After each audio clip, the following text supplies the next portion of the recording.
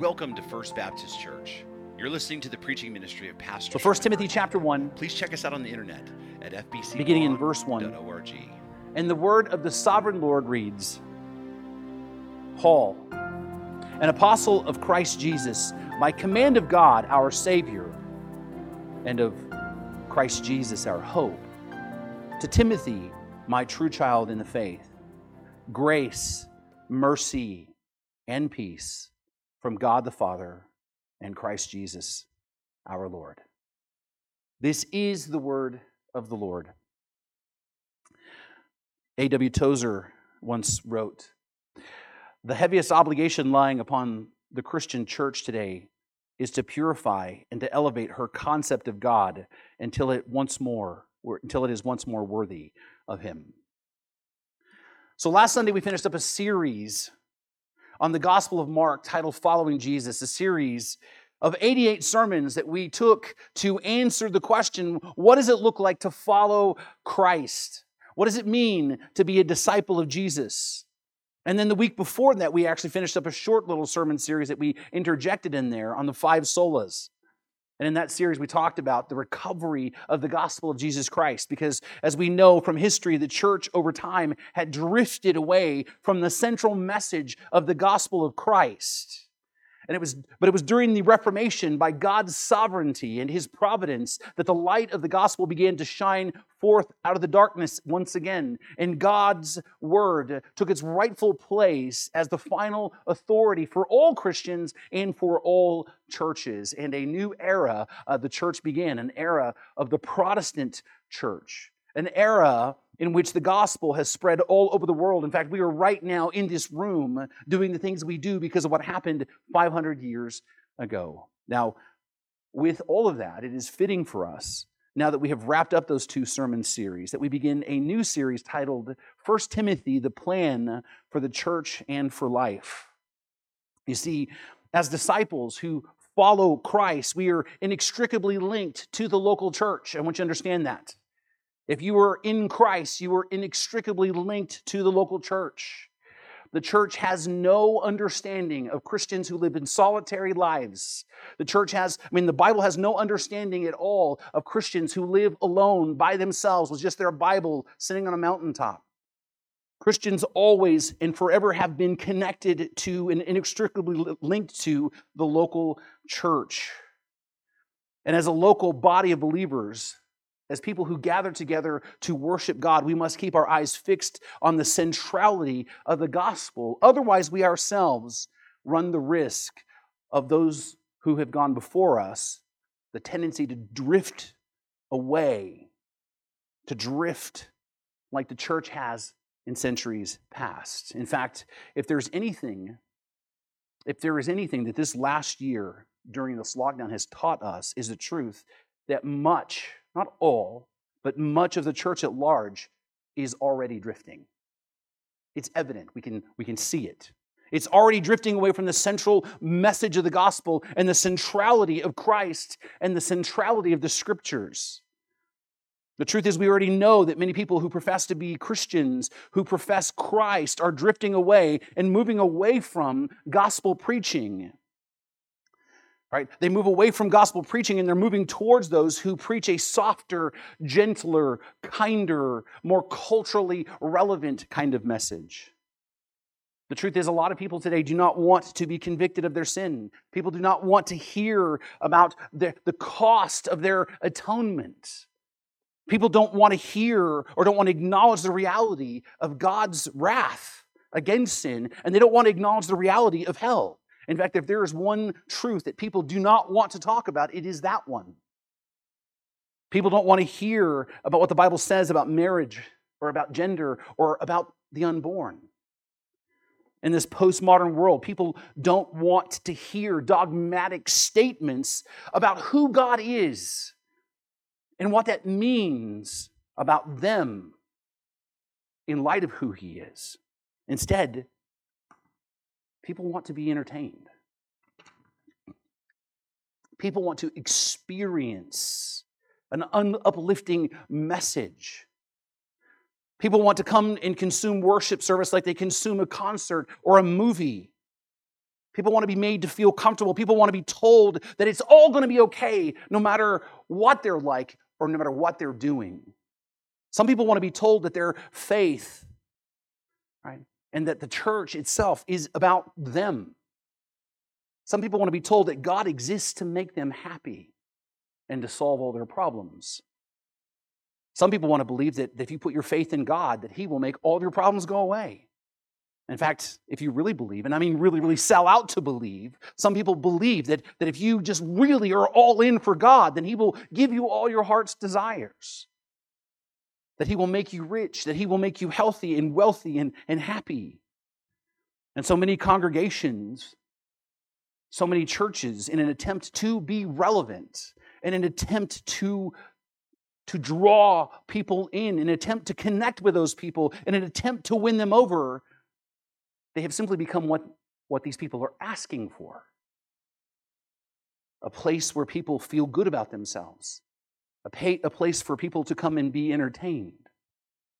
In fact, so there's a megachurch that probably all of you have heard of before, one of the largest ones in the country. And I was just looking at their website just to kind of check and see if they're even open.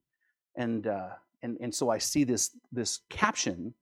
There's a big button that says, "Join us in person." I guess they're starting to have in-person services, and you got to make a reservation, and they already are all booked up. But anyway, but the caption that read underneath this was just really interesting to me. It says, "Come and join us in person.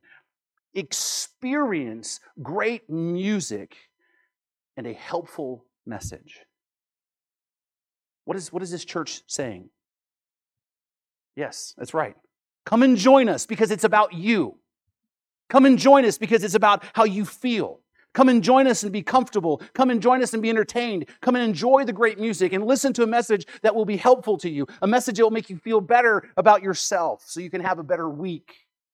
Now hear me. I want you to understand what I'm saying here. I want y'all to be comfortable, okay? That's why we have padded chairs and not them old wooden pews anymore, okay? Right? That is why we have a cooler for the summer and a heater for the winter. That's why we have ceiling fans that you guys fight over to turn on and turn off, right? Right? I want you to be comfortable, right? And I want you to understand, I personally think that this worship team that we have, that God has blessed us with, does a great job every single Sunday. And I think that the music that they sing is wonderful. I'm telling you, like I can't stop and think about it. I'll start crying again, right? And I believe and I hope with all my heart that the preaching of God's word would encourage you and strengthen you and give you hope as you walk out of here. But understand, that is not the focus of our church. The focus of our church isn't to give you a great experience. The focus of our church is to come together and to worship the one true God. That is why we're here. But so much of the church at large today is about all the things that the crowd is asking for. And in the process, the centrality of the Scriptures has been replaced with pragmatic church growth strategies. And the gospel of salvation by grace alone, through faith alone, in Christ alone, for the glory of God alone, has been replaced with TED Talks and motivational speeches. 10 ways to have a happier life. Right? And the net result has been, as we look around, is a theologically anemic church with no real purpose in the world except to entertain people and to make them feel better about themselves. By the way, that's one of the reasons why so many churches today are still not open. Because there's not a reason for them to be. That's the truth. If all the church is an entertainment venue, if all it is a social organization or simply a charity, and if all the church has to offer is motivational advice and uplifting sound bites and good music, then there's not a reason to open the church back up at this point. There's not a reason for that. Because here's the thing. You can get all that somewhere else. You can get all of that online. You don't have to go to church to have those things. That's why so many churches are not open today. That's why so many people have not even come back to church. Because somewhere in the process, the church has lost its identity, even to the point that many people who even identify as Christians agree with the government's assessment that the gathering together of God's people is not essential. That's where we are in the world around us. Many people, many of those who don't want to come back to church at large, agree that the gathering of God's people is not essential the same way that Walmart is essential. That's a startling, stunning assessment. And that's why so many people push back against the church when they want to reopen. That's why so many people push back when churches say that we're going to treat each other like intelligent grown-ups who are capable of making their own intelligent decisions. People push back on churches who say, we're not going to tell you that you can't hug anymore. Right? They push back on churches who say, it's okay for you guys to be near one another and to comfort each other. It's okay if you decide you want to wear a mask and they don't. People push back on churches who say that our congregants are intelligent grown-ups who are capable of making their own decisions for themselves. Many people who claim to be Christians, even now, don't see the gathering of God and for corporate worship and for fellowship as an essential part of their life. In fact, they see it as an optional part of life nowadays. I've mentioned before Pastor James Coates of Grace Life Community Church in Edmonton, Alberta. He was arrested and he spent 5 weeks in jail because he continued to open his church and gather his congregation together for worship and for the preaching and the proclamation of the gospel. He spent 5 weeks confined in jail, in chains with real criminals. In fact, during his incarceration, the Alberta authorities released several violent sex offenders, had to make notice of that publicly. They released them early because of COVID and because of overcrowding. But they decided to keep the pastor locked up because he, in their minds, represented a greater public safety threat than these sex offenders. It's unreal. Now, due to the public pressure and to the pastor's legal team, Pastor Coates was released. He still faces one charge. But this last week, just since last Sunday, a few days after their Easter celebration, the Alberta Health Service, along with the Royal Canadian Mounted Police, went to the church early one morning this week and erected fences around the entire Grace Life Church property, effectively seizing the property and barring the congregants and the elders from the church altogether. This is ongoing right now as of this moment. Now, I want you to understand, this move by the government, that does not surprise me. Right? The government pushing back on the church, that doesn't catch me off guard. Caesar is a jealous God, and I use the little g when I say that. Caesar does not want to share power with anyone. Look at China. So it didn't surprise me that they would put up fences, and it doesn't surprise me that they would arrest him. What surprised me is how much public support the government has for this. How many people are so terrified of a virus with a 99.97% survivability rate that they are in favor of the government closing the church? People were saying that this guy should spend his life in prison. What? They called the church itself a cesspool. They even said that he was a leader of a cult. Now, believe me, I've read his statement of faith. He's an Orthodox believing Christian just like us. The same, almost exact statement of faith. A couple of minor details, difference when it comes to like eschatology, but that's it. Nothing. Right? And if you listen to his sermons as a man that is in love with the Word of God and protecting and loving his people, but they call him a cult leader, and they say that Grace Life, right, it should be persecuted and prosecuted and sued for what they have done. These people are celebrating the government seizing somebody's property and celebrating the forced closure of a church. That just, again, you don't have to like them, but I don't know anybody that's really that in favor of the government. And what's worse is many of these people call themselves Christians. In fact, some who claim to be Christian ministers of the gospel actually supported this move. In a public release written by Dr. Greg Glatz, the Knox United Church in Calgary, had this to say about the closure of Grace Life Church. He writes this. He goes, "This morning, AHS, or the Alberta Health Service, with the assistance of the Royal Canadian Mounted Police, shut down Grace Life Church. This is good news." That's his words, right? And he says, the bad news is that it took so long for AHS to act. And then he goes and says, AHS issued an order on December 17th, required Grace Life Church to comply with the restrictions ordered by Dr. Dina Hinshaw, Alberta's chief medical health officer. It took nearly 4 months for AHS to enforce the orders and have been flagrantly, arrogantly, and repeatedly ignored by the church.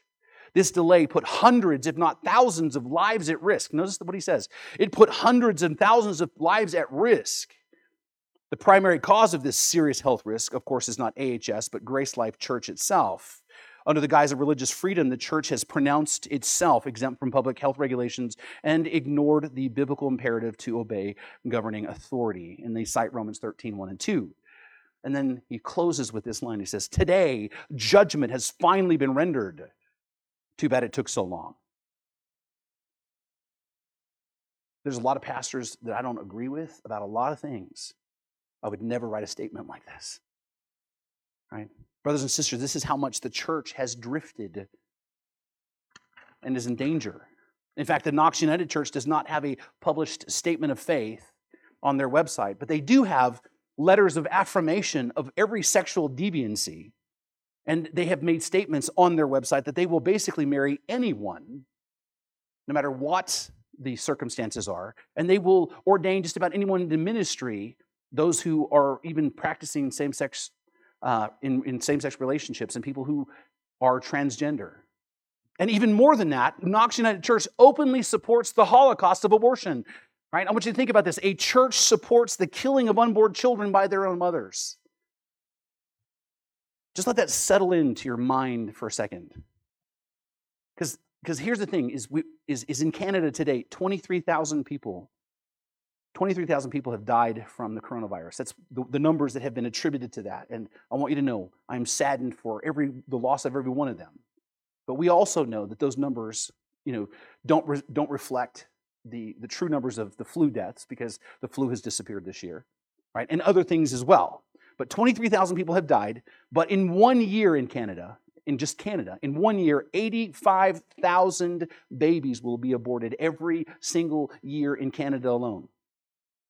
That's over 3.5 times as many lives being snuffed out. But the leadership at Knox United says that Grace Life is a danger to the lives of other people and that they should remain closed. But they don't think that the local abortion clinic is a danger to anyone, and all of those should remain open. The hypocrisy is stunning. And the rhetoric is even worse. Right? A pastor from another church stated that he was glad Grace Life was closed because the churches are supposed to be a place of healing and not places of death. The rhetoric is absolutely just ridiculous. As if churches who decide in their own interest and the interest of their people to meet and love on each other and to take care of each other, that somehow they're anti-healing and they're pro-death. Come on. As if congregates suffering alone and suffering from depression and anxiety and living in fear, that somehow that's a better alternative than the body of Christ gathering together for corporate worship and assembling together and loving on each other. The lack of grace and genuine respect for other people's sincere decisions to do what they think is best for their congregations by so many people calling themselves ministers is disheartening.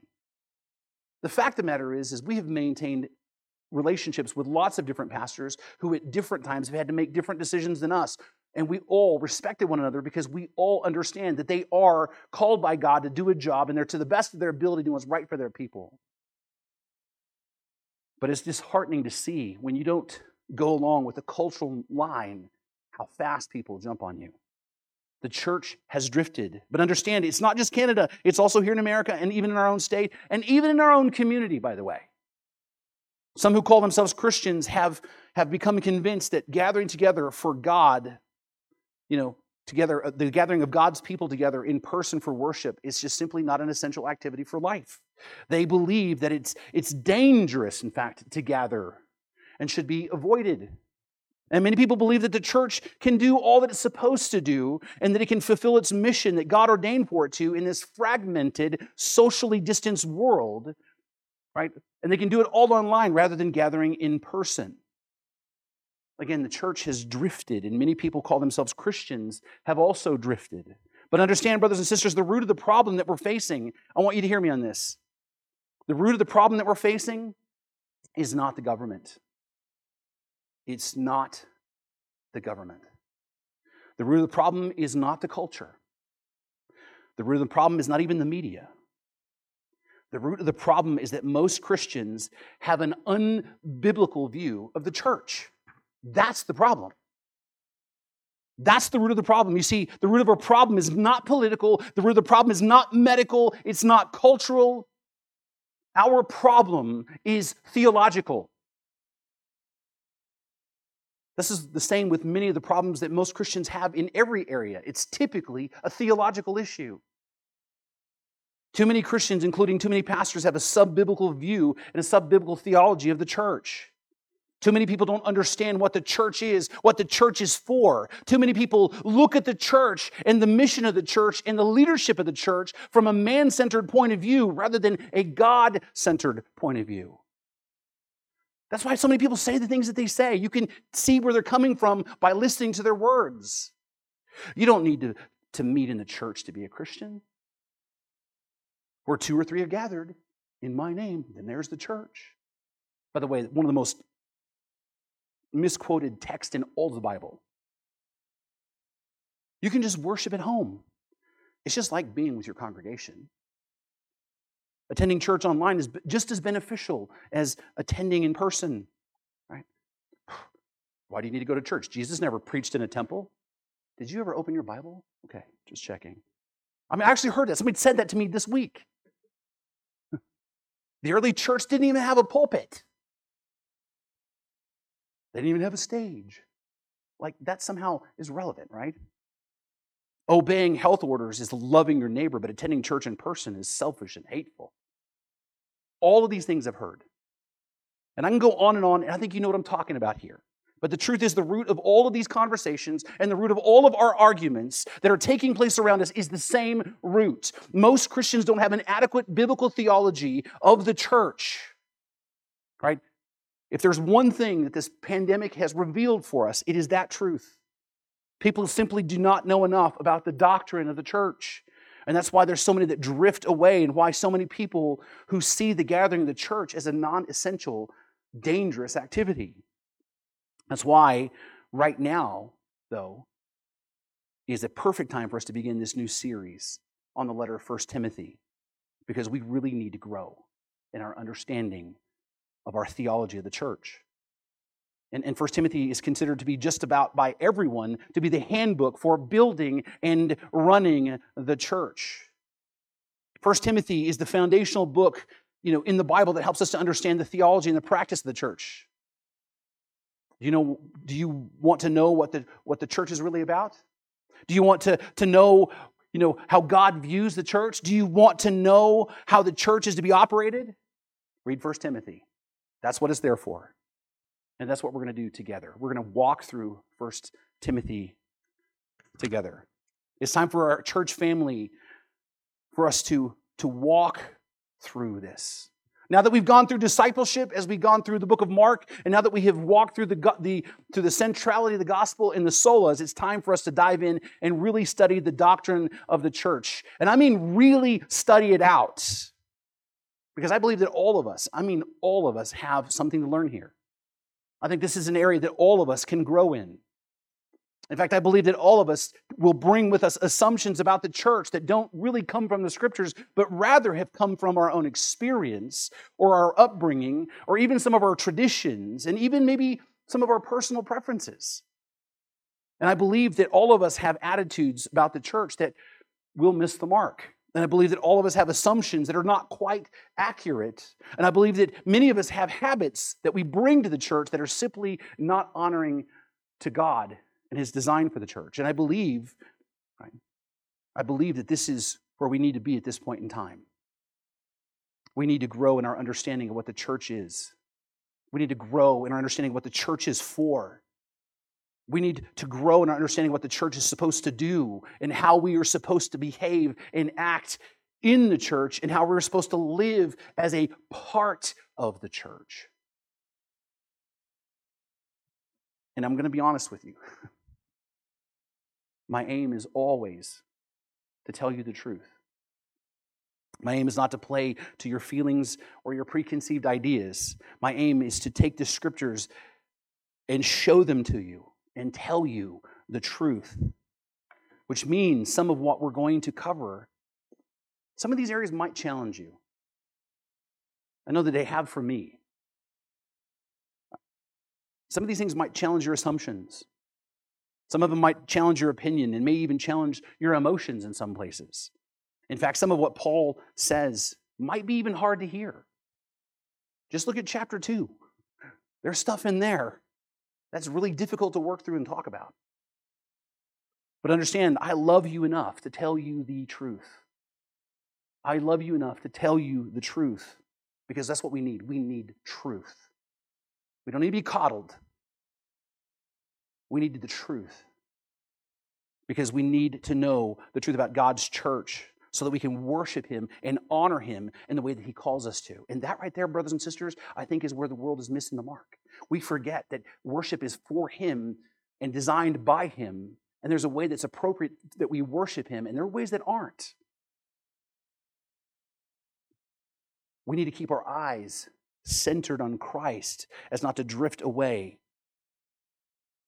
as so many churches have of late. Now, why 1 Timothy?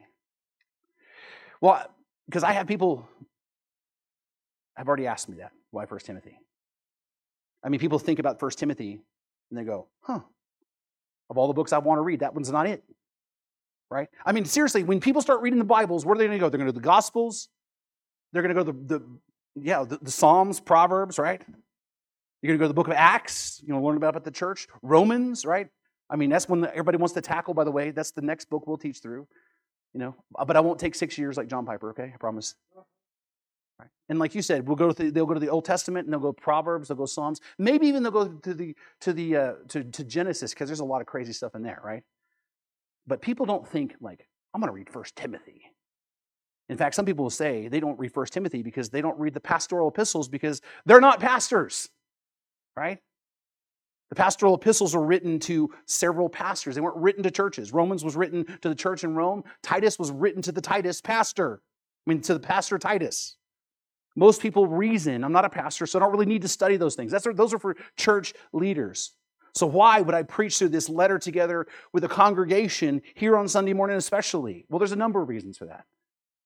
Number one, the first one is because of what Paul says in 2 Timothy chapter 3. In the beginning of verse 16, Paul says this, all Scripture is breathed out by God. Right?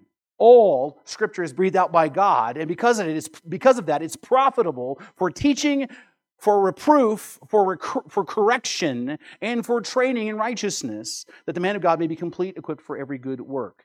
You see, first reason why we would go through 1 Timothy is because it is Scripture, and as such, it is profitable to teach and train us in all the things of God. That's the first reason why we would go through it. It is Scripture, and every bit of that has something for us. It has something to teach us, and it's profitable to grow us. But number two, 1 Timothy is about the church. And the thing that you need to realize is if you're a Christian, that means you were part of the church. And because of that, Paul talks about in this letter, all that he talks about affects you. Why? Because you're part of the church. Don't get me wrong. Now, I want you to hear me. As a pastor, this has been an indispensable part of my theology. And there are things that I have gleaned from this that probably won't even make sense to you. Right, as a pastor that apply to me. But I want you to know every single one of the texts that are in this letter have something to do for you. And then number 3, not only are we members of the church, we as the followers of Christ are called to follow where Christ leads. And let me tell you where Christ is leading all of you. He's leading all of you into the ministry. Every single one of you, whether you know it or not, whether you like it or not, whether you want it to be this way or not, if you are a Christian, if you are called by God, you belong to Christ, if you are His, you are called into the ministry. Every one of you. Don't believe me? Turn with me to Ephesians chapter 4. Ephesians chapter 4. The Apostle Paul makes this really clear. Beginning in verse 11. Ephesians chapter 4, verse 11, Paul writes this, and he's talking about Christ, and He gave the apostles, the prophets, the evangelists, the shepherds or pastors, and teachers, and He gave them for a reason. What was that reason? To equip the saints for something. What? What does that say right there? For the work of ministry. That itself is also for the building up of the body of Christ. And that has a goal itself, that we all attain to the unity of the faith and the knowledge of the Son of God, to mature manhood, that we all grow up to maturity together, to the measure of the stature of the fullness of Christ, so that we are no longer children tossed to and fro by the waves and carried about by every wind of doctrine, by human cunning and craftiness and deceitful schemes. Rather, that we, all of you in your ministries, are speaking the truth in love to one another, that we all grow up in every way into Him, Jesus, who is the head, from whom the whole body, joined and held together by every joint with which it is equipped, when each part is working properly, makes the body grow so that it builds itself up in love. Right? Now, there's a lot to unpack here, right? But what you need to see is this. All of us as believers, every one of you has a responsibility to minister to and build up the body of Christ. Not just your pastor, not just the deacons.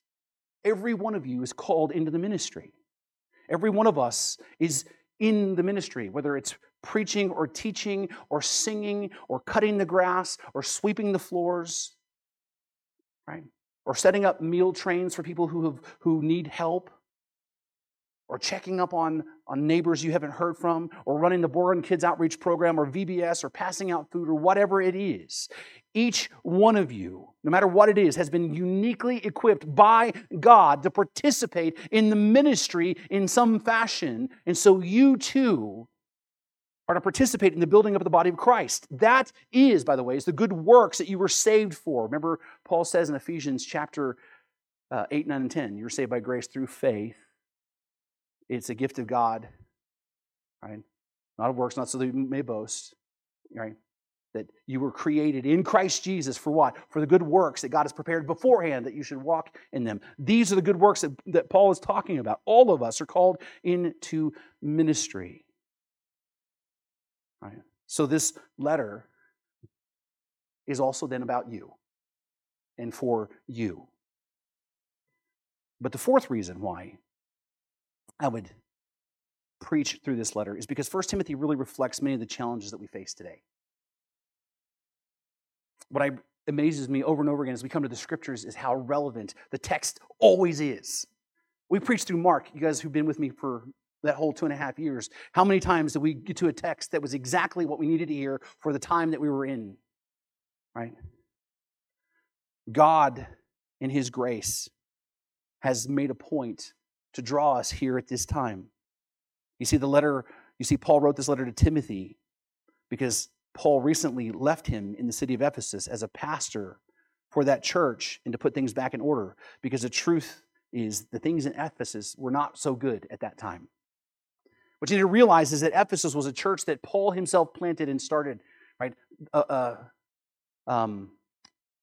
Priscilla and Aquila had actually went there first and began to evangelize. And then as there became a movement, Paul planted a church there and built leadership. And he pastored that church for like 3 years. And he built strong leadership in that church. And then he moved on in his ministry, planting other churches around the area. But Paul, before he went to Rome to be imprisoned, he is recorded as warning the Ephesians and saying, you need to keep your eyes on Christ. because you can lose this thing.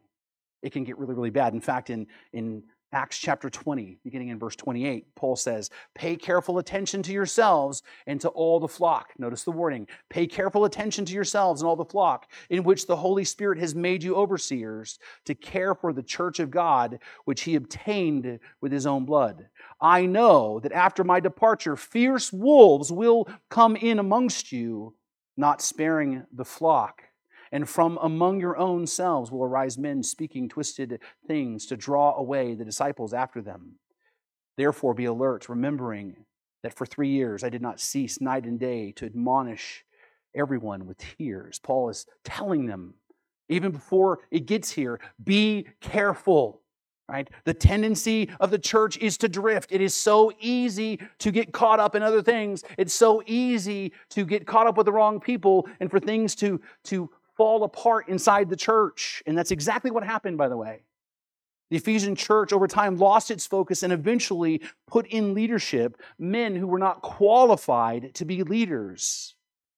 And they lost sight of the theology of the church and the importance of qualified leadership, and allowed people who were not qualified to take the helm in the roles at church. And the result began to be an abandonment of the orthodox doctrines as the unqualified leaders began to engage in and dabble in false teachings.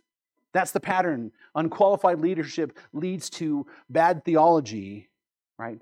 And then that itself has its own consequence because people begin to experience behavioral issues in the church. False teaching began to affect how people lived in and out of the church. People began acting in inappropriate ways in the church. Men became quarrelsome and prideful in the church. Women began to dress immodestly. Women began taking roles for themselves that weren't theirs, that God didn't ordain them for. And there was a succumbing to the culture of greed around them. People became very materialistic. And to make things worse, the city of Ephesus was in a very huge, influential Roman city, and it was a political and economic hub in the Roman world. And they were surrounded by lots of culture and money and art and religious pluralism. In fact, this is one of the greatest features of the city was the temple of the goddess Artemis. Right? That was one of the 7 wonders of the world, with this gigantic temple to Artemis. But not only was this city religiously plural, it was decadent and licentious. Every form of sexual immorality was practiced in that city, including temple prostitution. And so the church was in a very tough environment. Well, Paul and Timothy visited Ephesus, and after Paul's first imprisonment, and they found the church had compromised and was infected with false teaching and become a reflection of the culture. Paul knows that this church needs a strong biblical leader. And what does he do? He decides to leave Timothy there. And he trusts him to do what needs to be done to set things right. But understand, this was not an easy task for this very young, timid pastor. Right? A church, that faced such big issues, all of which were made worse by the growing tensions with the Roman government at the time.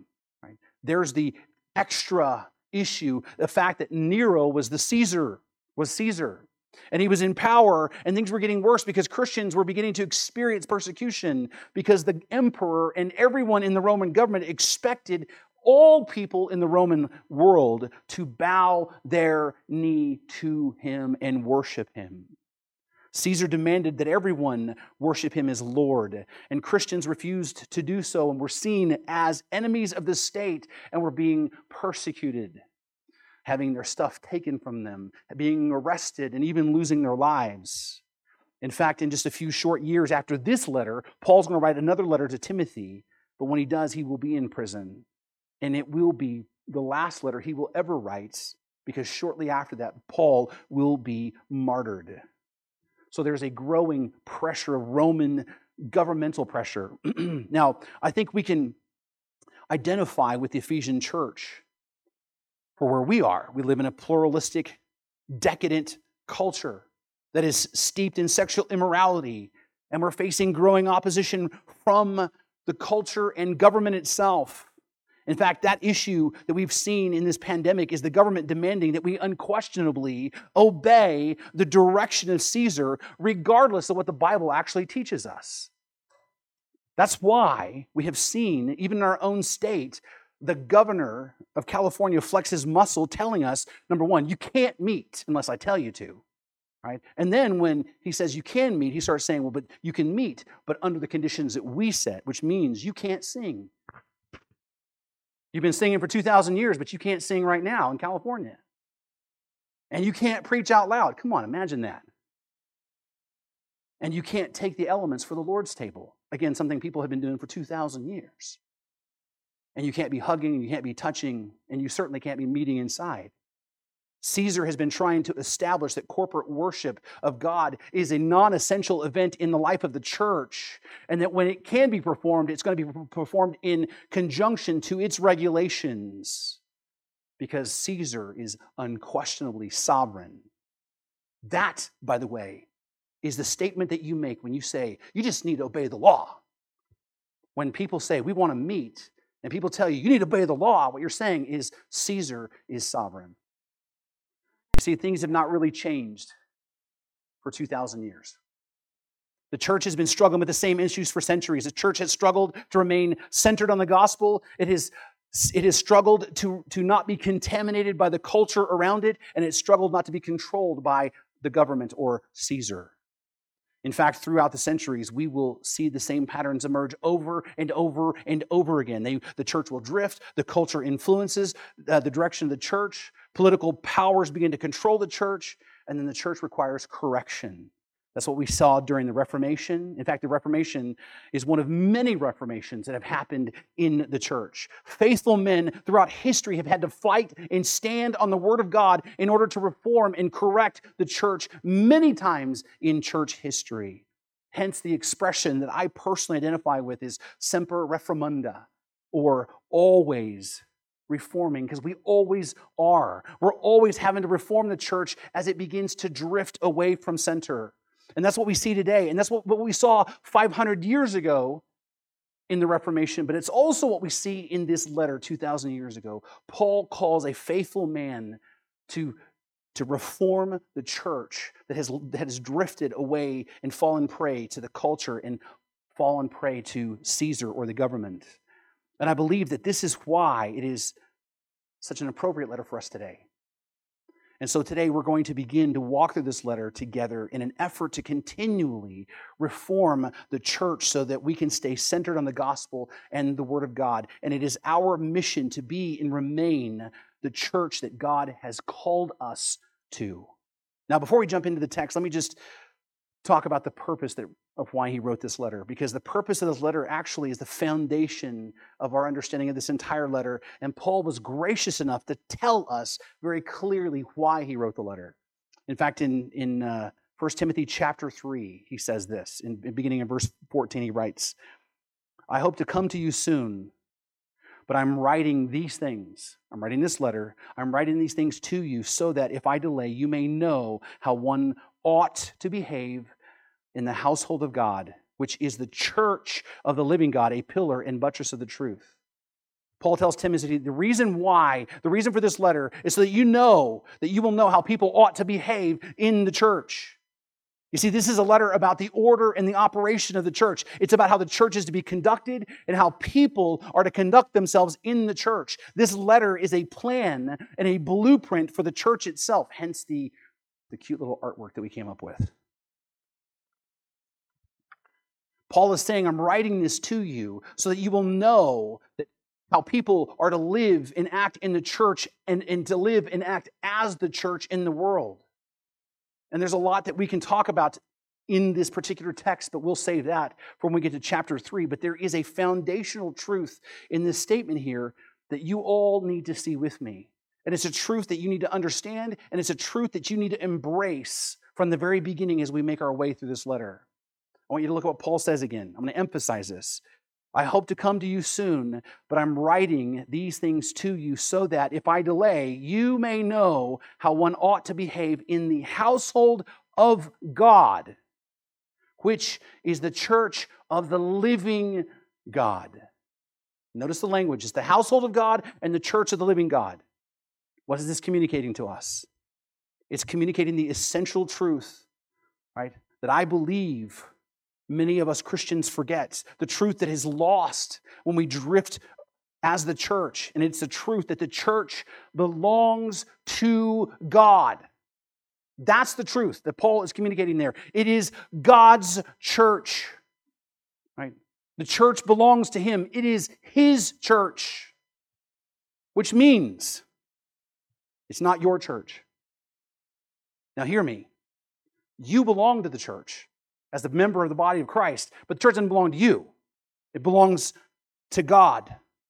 It is his church. He is the one who empowers it. He is the one who created it. He is the one who thought it up. He is the one who wields it as an instrument in the world around us. And that means he alone determines the church's purpose. He alone determines the church's mission. He alone determines how the church is made up and how the church is to operate. That's what that means. God and his word is the authority that defines for us what the church is and what the church does and how the church is supposed to work. God determines for us all of these things. And I want you to know this is a critical truth for us because all of us tend to view, and I'm saying all of us, I'm talking me, all of us tend to view the church through the lens of us. We view the church from our own perspective. Right? And we all have opinions about the church and how the church should be run and how the church is to act. Right? And I'm going to tell you that many of our opinions about the church, including where I've come from, many of those opinions are centered on man and not on God himself. And we all have all kinds of opinions. Right? And many of you have opinions. You know how I know? It's because people tell me all the time their opinions about the church. All the time. I think the church should do this. Oh, really? Okay, thank you. I think the church should have this kind of a Bible study. I think that the church should be meeting, this particular set of needs for this particular group of people. I think we need to sing fewer songs. I think we need to sing more songs. I think we need to sing old hymns. I think we need to sing more new songs. I think that we should have Sunday school before we have worship service.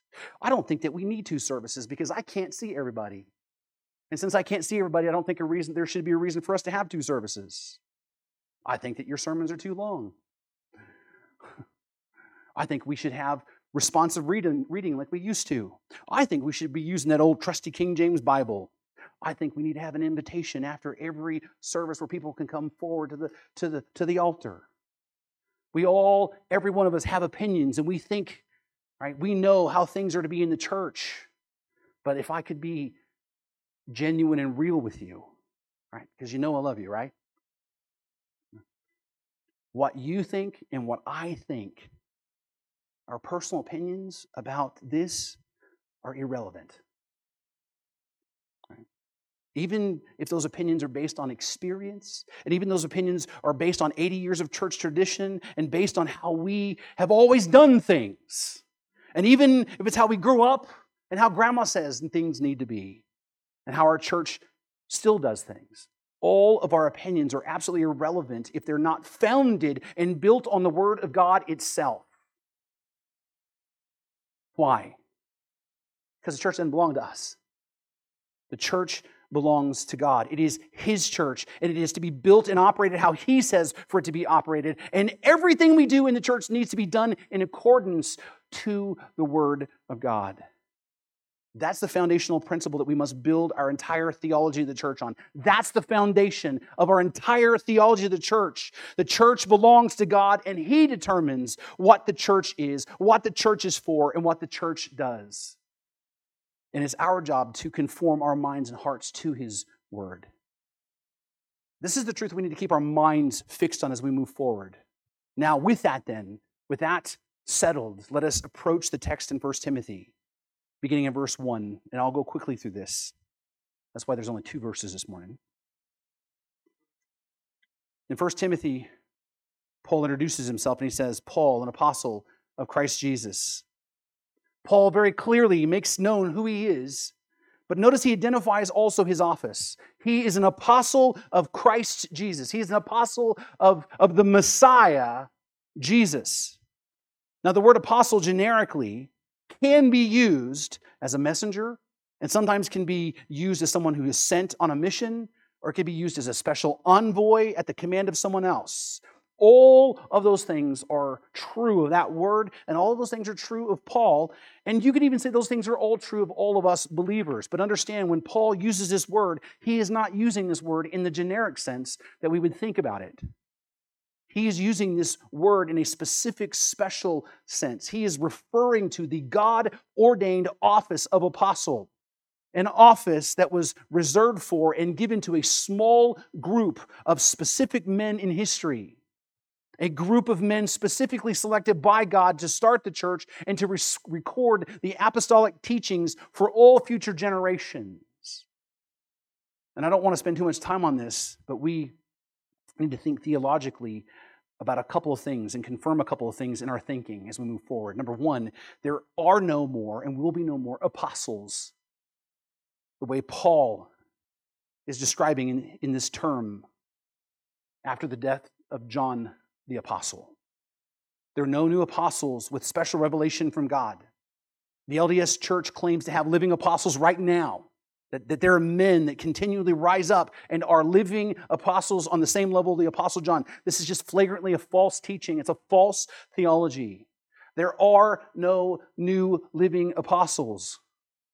Now, there are some people in the and I want to stress this, hyper-charismatic movement that claim to walk in a special apostolic authority, and they call themselves by the name apostle, and they mean it like big A apostle, like the Apostle Paul. Again, it's a flagrant false teaching. There are no new living apostles that way that have the equivalents of Peter, James, and John. So if somebody says, I'm an apostle, you say, I'm sorry, I'll call you a friend or whatever, but that is just, I can't apply that term to you.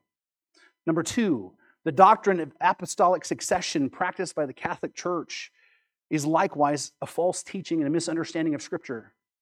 The Apostle Peter was not the first pope in Rome, and he didn't take all his power and authority and hand it off to the next guy, who handed off to the next guy, to the next guy, to the next guy, all the way to... There's no historical case to make for that, by the way. You can't prove it in history, and it's certainly not a scriptural thing. There's no such teaching in Scripture as apostolic authority. Right? The apostolic authority that we have is right here in the Word of God. That's why we preach and proclaim sola scriptura. That's why. Now, why would Paul begin with this phrase then? Announcing his office. Paul has that ability to do so. Why would he have to tell Timothy?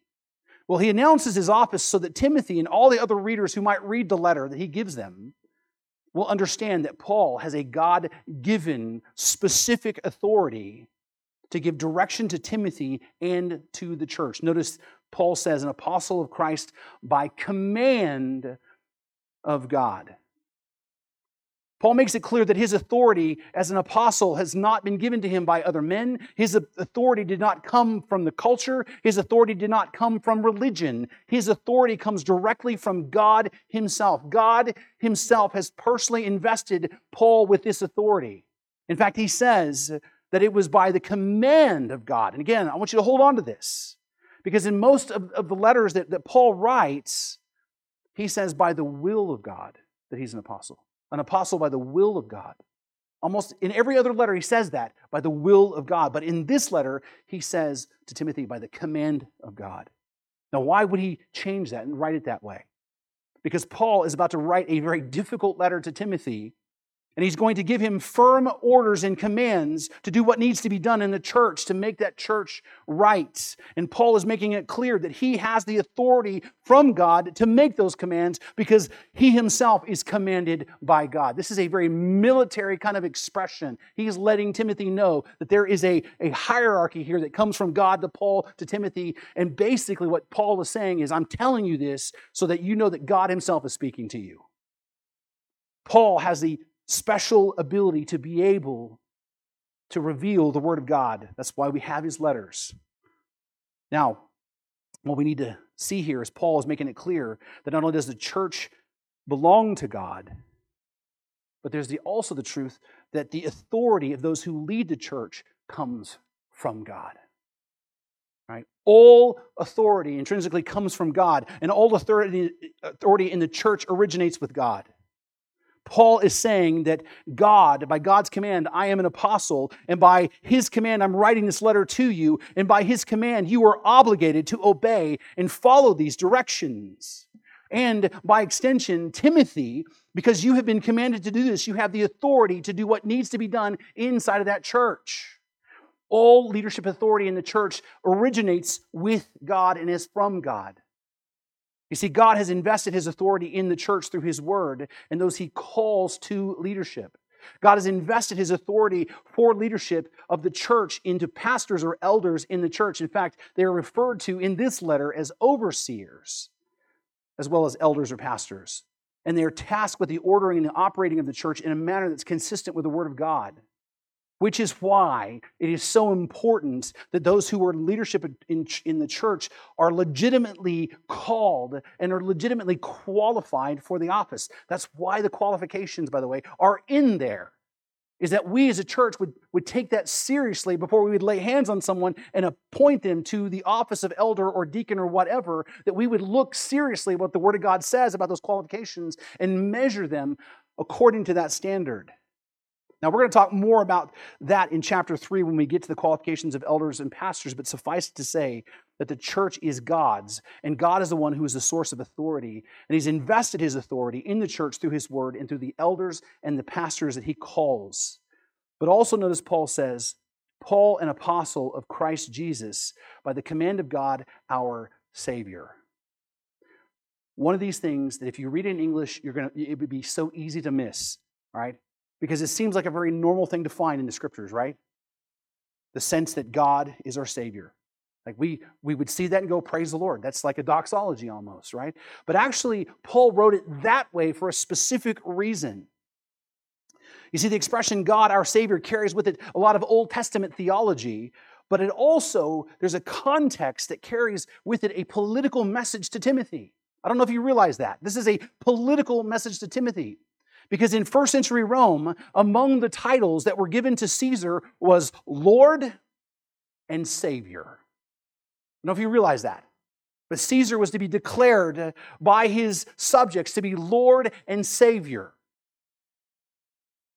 Paul is making a political statement here. And so what Paul is saying is God is Savior. God is the sovereign. Not Caesar, not the government. And this is important for us because many people have said that Christians are always bound to always obey the law. Romans 13, they will cite that and say, you have to do it, right? But they forget the fact that Paul himself was arrested again and was left in a dungeon to rot, and then finally they cut his head off and martyring him. Why? Because he was an enemy of the state. Because he would not bow the knee to Caesar. And the reason is Paul knows who his sovereign is. He obeys God and not man. Now, the implications of what he's saying here is this, the rule of the church. Right? What he's saying here is the rule of the church belongs to God and not Caesar. The rule of the church is not the government. The rule of the church is not the will of the people. The rule of the church is not your culture. The rule of the church belongs to God and God alone. He is the final authority. God is the sovereign of the church. His word trumps the law, no matter what the rationale is. This is the truth that so many people have lost sight of when they're celebrating the closing of churches like Grace Life. The pastor of that church was attempting to the best of his ability to honor the word of God and to follow his command, and they were not being defiant for the sake of being defiant. Believe me. He didn't want to be disobedient for the sake of being disobedient. In fact, all of the churches who've gotten in trouble in this part of the world, every one of them will have preached over and over again messages about being good citizens and obeying the law and paying your taxes and doing what's right and rendering unto Caesar what is Caesar's. All of them would exhort all of us to be patient and loving and long-suffering and caring and be good citizens. So he wasn't being defiant for the sake of being defiant. He was doing the best he could to love his church as he believed God was leading him to. Right? They were staying open because they were convicted with all their hearts that God has commanded his church to meet for worship. And they were committed to obey that, even if it meant the government or Caesar coming down on them with the law. Paul makes it clear the ultimate authority of the church is God. And he also makes it clear that God is also the church's only hope. Notice what he says next. Paul, an apostle of Christ Jesus, by the command of God our Savior, and of Christ Jesus our hope. Paul makes it clear that the hope of the church and the hope of the individual Christian is not the government, it is not the culture. The hope of the church and the world itself is Jesus Christ. He is the only hope that we have. It is Him that we must seek after with all of our hearts. It is Him we must follow and obey. Even if the culture comes after us with hatefulness, even if our neighbor turns on us and celebrates our arrest and persecution, even if our government forbids us to worship and hauls us away and takes away our buildings and all of our land, Christ is still going to be our only hope. And because of that, there is nothing that you can do to us that will keep us from worshiping God the way that He calls us to. You see, when you have nothing to lose, they have nothing to take from you. The church belongs to God. All authority comes from Him, and our ultimate hope is in Him. And then he says to Timothy, my true friend in the faith, grace, mercy, and peace from God the Father and Christ Jesus our Lord. Now, notice again the affirmation of Jesus being the Lord and not Caesar, right? Twice in 2 verses, Paul makes a political statement. God is Savior, Jesus is Lord, not Caesar. Right? But also notice the connection between discipleship between Timothy and Paul. We're going to spend more time talking about this, but I want you to realize this is where we need to be investing ourselves in other people. We should have close relationships like this, that we should be discipling other believers to where we have intimate, close relationships where we're building them up in the faith, almost like a father-son, mother-daughter type of relationship. But the thing I want you to notice is Paul's greeting here. And this is where I want to kind of land today. He says, grace, mercy, and peace from God. And there's 2 things we need to realize. As we can see that basically the church is God's. The authority is from Him. The hope is in Him, right? But the thing that I want you to see here is that blessings ultimately come from God. All of our blessings, right? Mercy, His special help, His grace, His unmerited favor, and His peace, the shalom, that peace that surpasses all understanding. All of those things for those in Christ are blessings from God. All blessings inside the church are from God. That's why we need to make the church always about God. But the second thing I want you to see is this. Paul usually opens his letters with the greeting of grace and peace. Always grace and peace. I don't know if you noticed that. It's his customary greeting, right? And there's a reason for that, because grace is the customary Greek greeting, and peace or shalom is the Hebrew greeting. And so he uses these 2 together always, right? And he does this why? Well, first of all, I believe he does it for unity's sake. He's reminding people that the Jews and the Gentiles have been blended together into one family, right? But it's also a reminder of the beauty of the grace that we need and the peace we have with God because of the grace of God, right? But I want you to notice he includes this word mercy here. Why? Why in this letter? Well, I think it's because Pastor Timothy was tasked with a very difficult job of reforming a church in an influential city. He was going to need God's mercy. Right? Timothy was a young pastor, and he had a big job ahead of him, and he was going to need God's special help, His mercy, because he was going to have to faithfully stand against the culture. He was going to have to faithfully stand against the governments. He was going to have to even stand against some of the people in his own church to do what was right by the Lord, to shepherd that church. Timothy needed God's mercy. And here's the thing, I think, as we turn the corner on this, pastors and elders and leaders in the church, even children's directors and other leaders in the church, all of us ministering in a world like ours have a tough job. all of us have a difficult time having to deal with the culture that's pressing in on us in every possible way. And all of us are in the way of Caesar at some point or another. My exhortation for that, or where I want to bring you to, is this. We need to be mindful of the mercy we need to do life together as a church. And the mercy that the leaders in the church need as they're doing their very best to do right by you and right by God. And my encouragement to you is pray. Pray. Number one, pray for pastors all around the world because they need it.